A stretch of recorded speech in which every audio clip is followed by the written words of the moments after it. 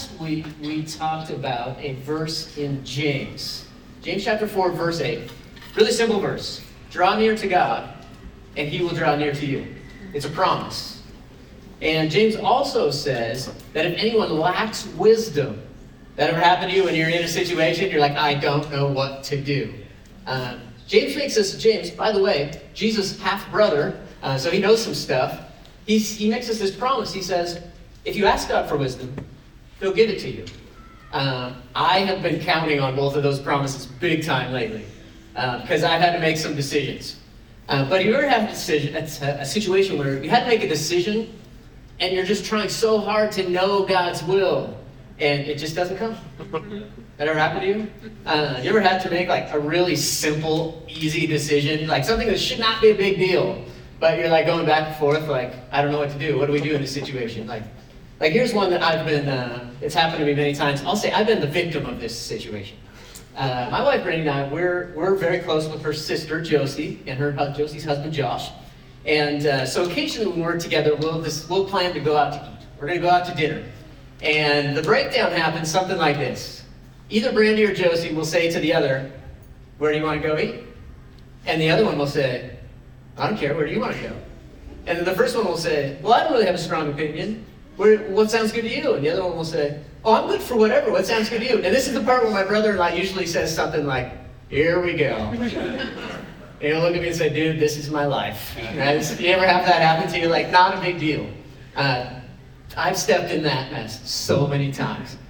Sometimes things that shouldn't be hard to figure out, they just are. I don't know if that happens to you, but man, it's happened to me. I found myself on this carousel of indecision. Sometimes I get on that same carousel when it comes to things that really do matter. And that's when it gets pretty excruciating. You ever find yourself just struggling to find out what God's will is? And maybe you'll pray something like this, which I have prayed thousands of times, so don't feel bad. God, would you just show me what to do? Like, just tell me what you want. Just show me where you want me to go, what you want me to do. I had to make a pretty critical decision recently. You may have heard about that. One that would impact a whole bunch of people that I really care about. And I'll be honest, it was awful. It was a difficult experience. I wish that I was like the hyper-spiritual man who would say, like, I had this great awakening, the Lord just shined the light from heaven right on the thing I should do. It can be really hard to discern between God's voice, my voice, the voice of reason, the voice of circumstance, the voice of obligation, the voice of advisors. Like, there can be a lot of voices, and pretty soon you're like, I wish I actually had less information right now. You know what I mean? Like, it's just going all over the place. And this is what happens oftentimes to me, and I'm certain that it's happened to almost all of us. In our desire to be where God wants us and to do what God's telling us to do, sometimes we end up getting so stressed out and analytical about little things that we completely miss the big, huge thing that God is calling us toward. We get stuck on this carousel sometimes about where we want to go to dinner. And what usually happens in that conversation is I'll usually jump in and say, let's go to X. Because actually, I don't care where we go to eat. But the big picture for me is I just want to hang out and spend time with these people that I love. So let's just get somewhere and do it. Like, that's the big picture for me. I just want to spend time with them. I don't care about the restaurant. That's the big idea. The big idea matters more to me. I don't want to get caught up unnecessarily in inconsequential things. I don't know if that's ever happened to you, but man, I've been there. Especially if you're a detail person.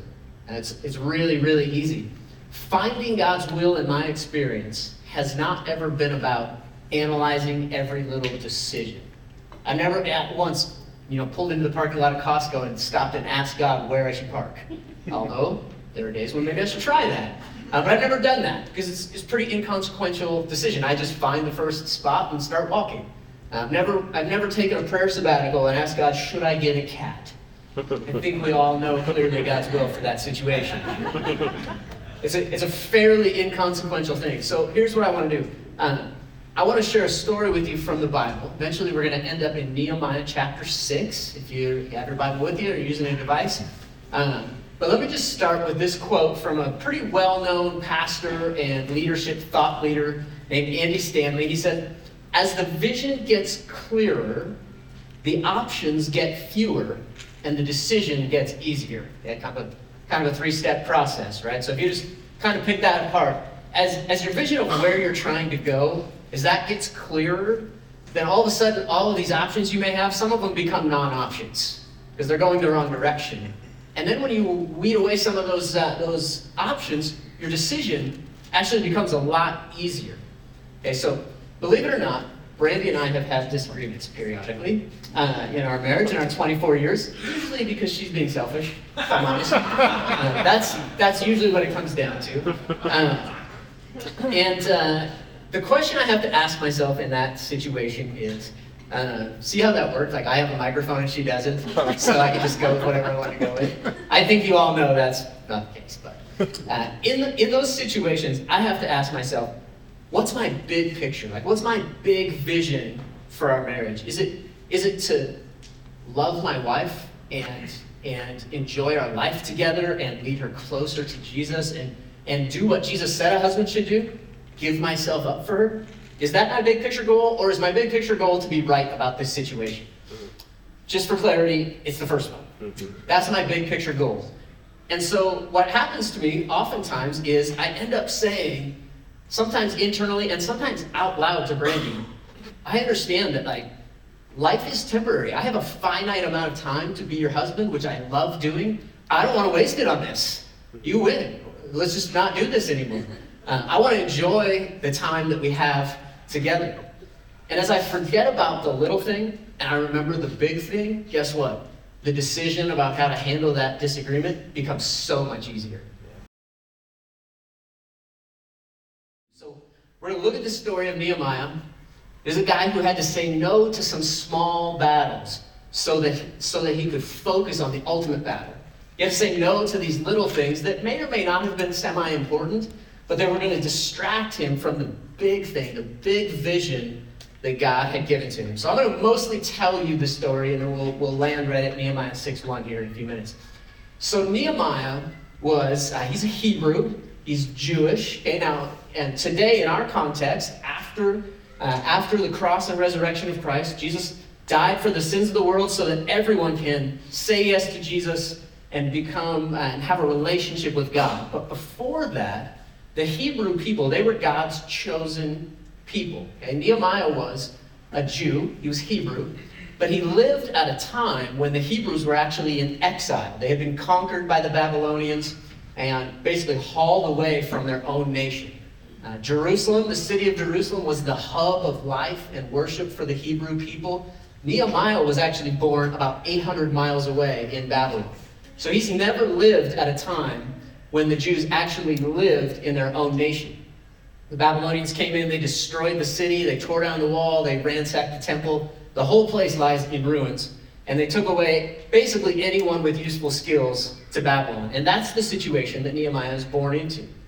And he begins to learn and hear about this former life that his Hebrew people had, and how when they lived in Jerusalem and they followed God closely and they worshiped there, things were just generally good for them as a nation. But then they turned away from God. And God's hand of protection went away and the Babylonians came in, and Nehemiah just begins to lament this, and he calls out to God for help. And through his prayers and through a variety of circumstances, eventually Nehemiah is able to get the approval from the king of Babylon to go back to Jerusalem and begin rebuilding the wall. The wall is particularly important because in the ancient times, if a city didn't have a protected wall around it, it would be conquered for sure. So Nehemiah returns to Jerusalem on a very specific mission. He is convinced that God has specifically called him to rebuild the wall. And he has clarity of vision, what God has called him to. Nehemiah's big picture is clear. God has called me to return to Jerusalem and rebuild this wall. And he knew what he was for. And that would help him determine what to do and what not to do. Knowing what you're for. Now, Pastor Rick told me not to talk too long, so I'll just get right to it with you. Most of the time in life, you get what you go for. Not always. There are circumstances beyond your control, for sure. But most of the time, you're going to get what you go for. What are you going for? What is your big picture vision for your life? Where do you want to arrive? If you don't know what you're going for, then you'll just get what you get. That's how life works. If you don't know where you're going, well, then you'll just be a drifter. You'll end up somewhere. If you're clear on what you're going for, then you'll be able to maintain direction when it gets cloudy. Anybody ever change their major in college? A couple times? Yeah, okay. I wasn't clear, which is why it took me many years to finish college. It took me a long time to get clear.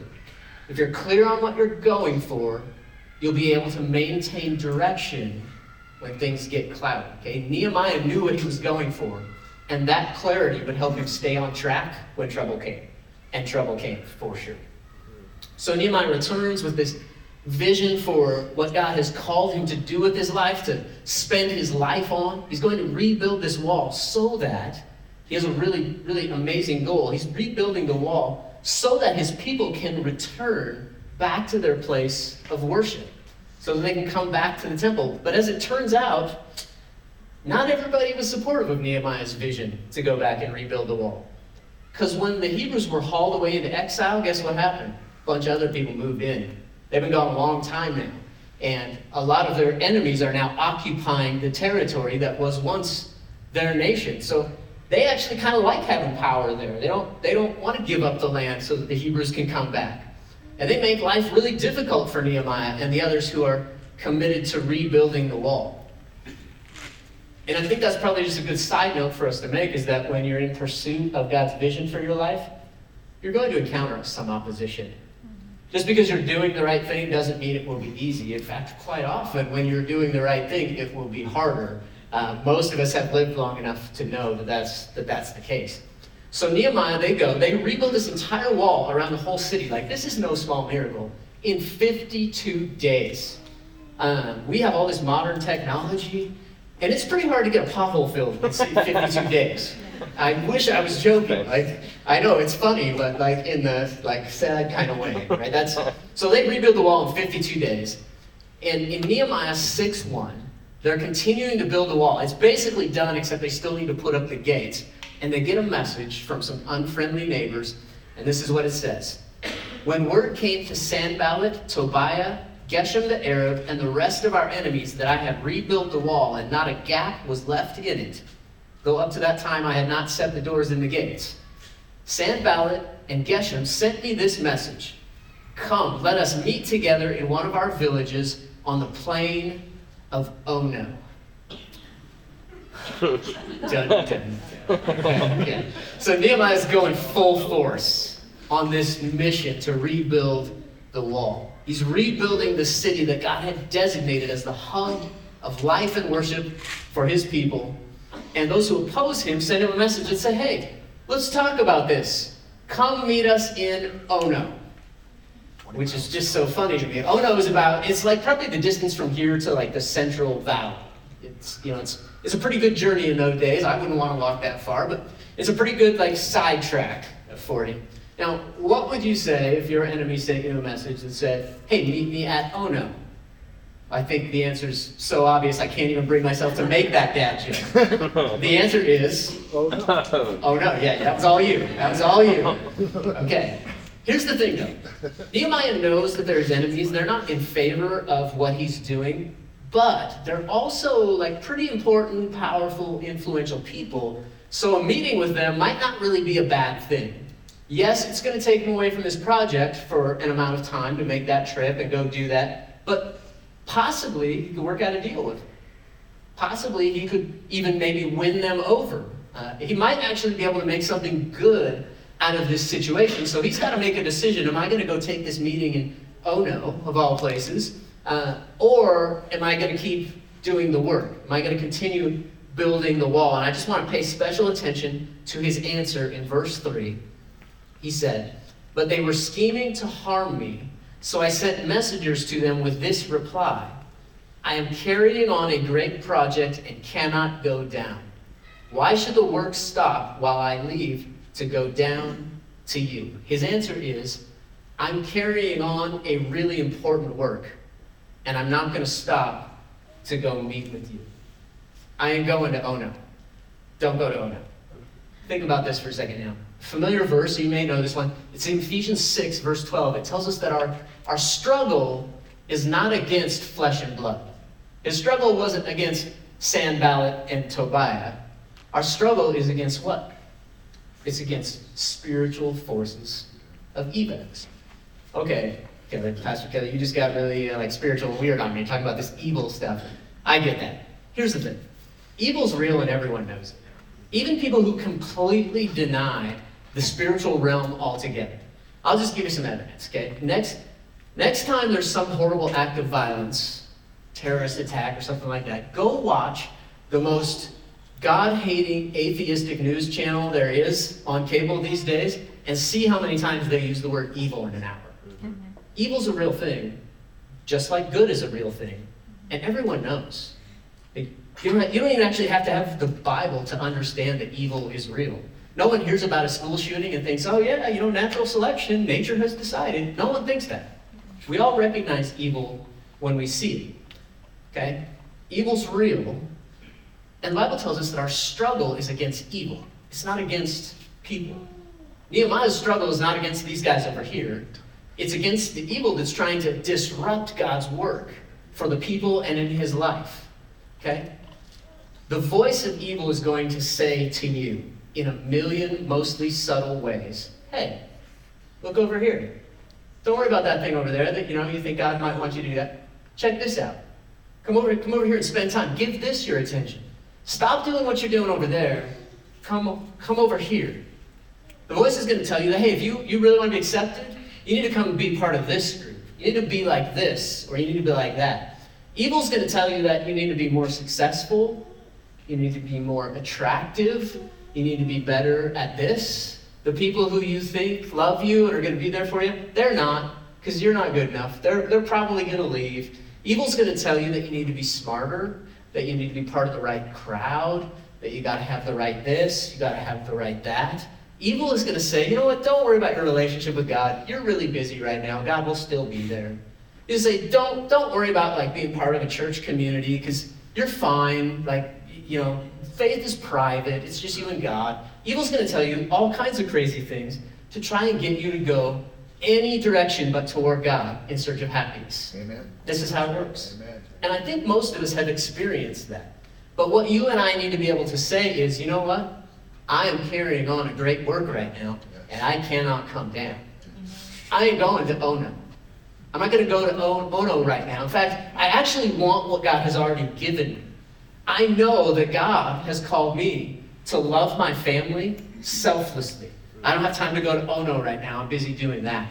I know that God has called me to trust Him and not lean on my own understanding or listen to the voice that you are the lies that you're speaking to me. I know that God has called me to be a man or woman of integrity. He's called me to be a light in the world. And when discouragement and despair come in and you start to get distracted or loneliness is a big one, what we need to be able to say is, I'm not going to Ono. Don't go to Ono. When lust, greed, and those things start to creep into your heart, don't go to Ono. There's trouble there. When the pressure of the world says, hey, come be this or come be that, you don't have to go to Ono. Because God actually says some other things about you. How about this? God says that you are His son or His daughter. God says that you're called by His name. The world will send you, evil will send you all kinds of messages, but God actually says that you're the head, not the tail. Think about that. He says His people are actually the first, not the last. He said that you are His masterpiece, that you're made in His image. God has plans for your life, and the lies, the deception of evil, not part of that plan. We don't have to go to Ono. So do me a favor, tell your neighbor, don't go to Ono. Don't go to Ono. Don't go to Ono, okay? Your adversary will attempt to distract you from the big picture. That will happen, the big vision that God has for your life. And He'll continue to come at you with it over and over. It's a lifelong thing, but watch what Nehemiah said in verse 4. He said, 4 times they sent me the same message, and each time I gave them the same answer. Nope, I'm not going to Ono. I'm too busy being what God has called me to be. God has plans for my life, and your lies are not part of that plan. I'm not going to Ono. As the vision gets clearer, the choices become fewer. The options become fewer, and the decision gets easier. Nehemiah had a clear vision of who God wanted him to be. He had a straight path in front of him. The choice was actually pretty easy for Nehemiah because he knew what he was trying to accomplish. His choice was continue moving down the path that God had set him on, or get tangled up in a side trip to Ono. That actually sounds like a really easy decision, doesn't it? But it all worked out that way because he had a clear vision of what God had called him to. So I heard a pastor named Tim Harlow. He has this really sort of absurdly simple formula for making difficult decisions. He said that if the decision will move me closer to God's vision for my life, the answer is yes. If it's going to move me closer to the big picture, to what I know God has called me to, then my answer is yes. But if it will move me further from what God has called me to, then my answer is no. And if it's totally inconsequential, like where to park at Costco, you know what? You do you. It's up to you. But that only works if you have a clear vision of what God's called you to. And I think I can just be honest enough to say that's not always clear.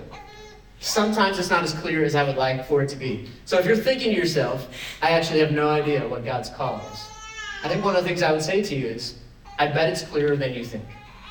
Maybe not all of it in every detail, but I bet there's some things that actually are pretty clear. I can't decide those for you, but I can share a few of them from my own life, some things that I know for sure that God has called me to. The first one is this. He's called me to receive his grace and to live by faith in Jesus, to walk by faith, not by sight. I know for sure that he has called me to that. So when I'm tempted to be afraid or concerned, I have to ask myself, okay, am I walking by faith in him? The second one is connected to it. I know that he's called me to trust him with everything. Trust in the Lord with a little bit of your heart? No. Trust in the Lord with all your heart. Lean not on your own understanding. He's called me to faithfully love and serve Brandy for the rest of my life, and to the best of my ability, lead her closer to Jesus. I know that 100% for sure. I don't have to wonder if God has called me to that. I know that he's called me to help my children know Jesus and to launch them into adulthood to the best of my ability. I know for sure that God has called me to that. The Bible is clear about those things. I know for sure that God has called me to help as many people as possible spend eternity with Jesus. I know for sure that God has called me to that. Something that might be a little more specific to me, because he's called all Christians to that. Something that might be more specific to me is, okay, if God has called you to help as many people as possible spend eternity with Jesus, how do I use the gifts that he's given me, the skills that he's given me to do that? And that's where my decision-making process has really come into play.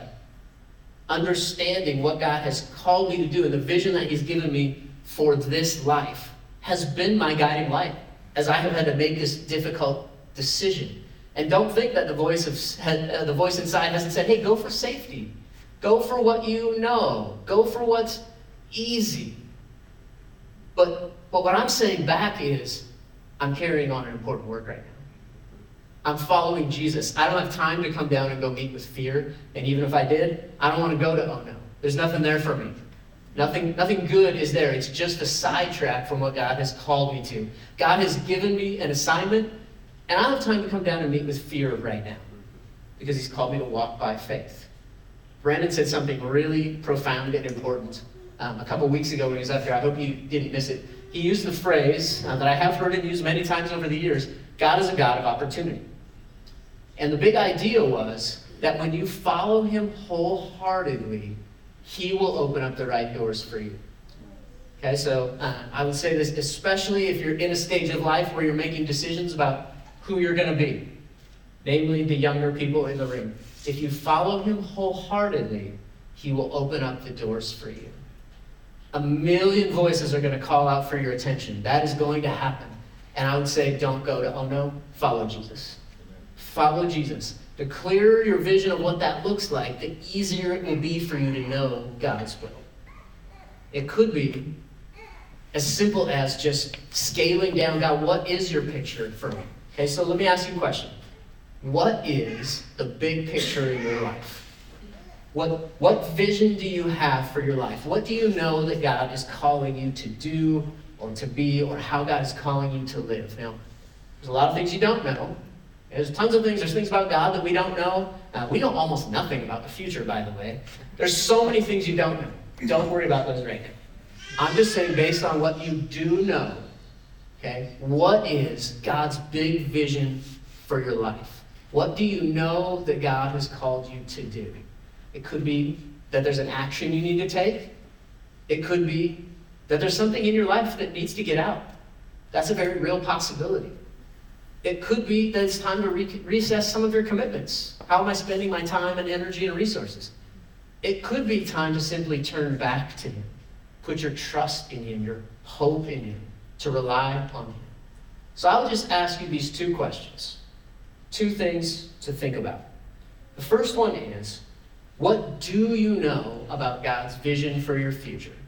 What about what you don't know? What do you know? They're saying some things that are pretty clear. Some of the ones that were on my list, I think, are probably true for a lot of people in this room too.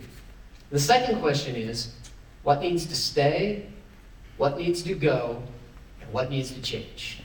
I think that was 3 more. What needs to stay, go, or change in your life in order for you to stay on the path that God has for you? I'm going to pray for you, and then we're gonna do a couple other things before we go. Father, we just are so thankful that we can sit here right now in your presence as a heavenly Father, not as a heavenly judge, not as a heavenly authoritarian, but knowing that you love us, that you have plans for us, and that you want good things in our lives. So Lord, I pray you'd help us to get clarity on what we do know, on the things we know you have called us to. God, I pray you help us to get clarity on what needs to stay, what needs to go, and what needs to change. And I pray that you'd give us the boldness and the courage to take action on those. Thank you, Lord, that you love us too much to leave us as we are. You love us too much to just let us wander off into confusion and deception. But you sent your Son to die for us so that we could know you and walk with you intimately.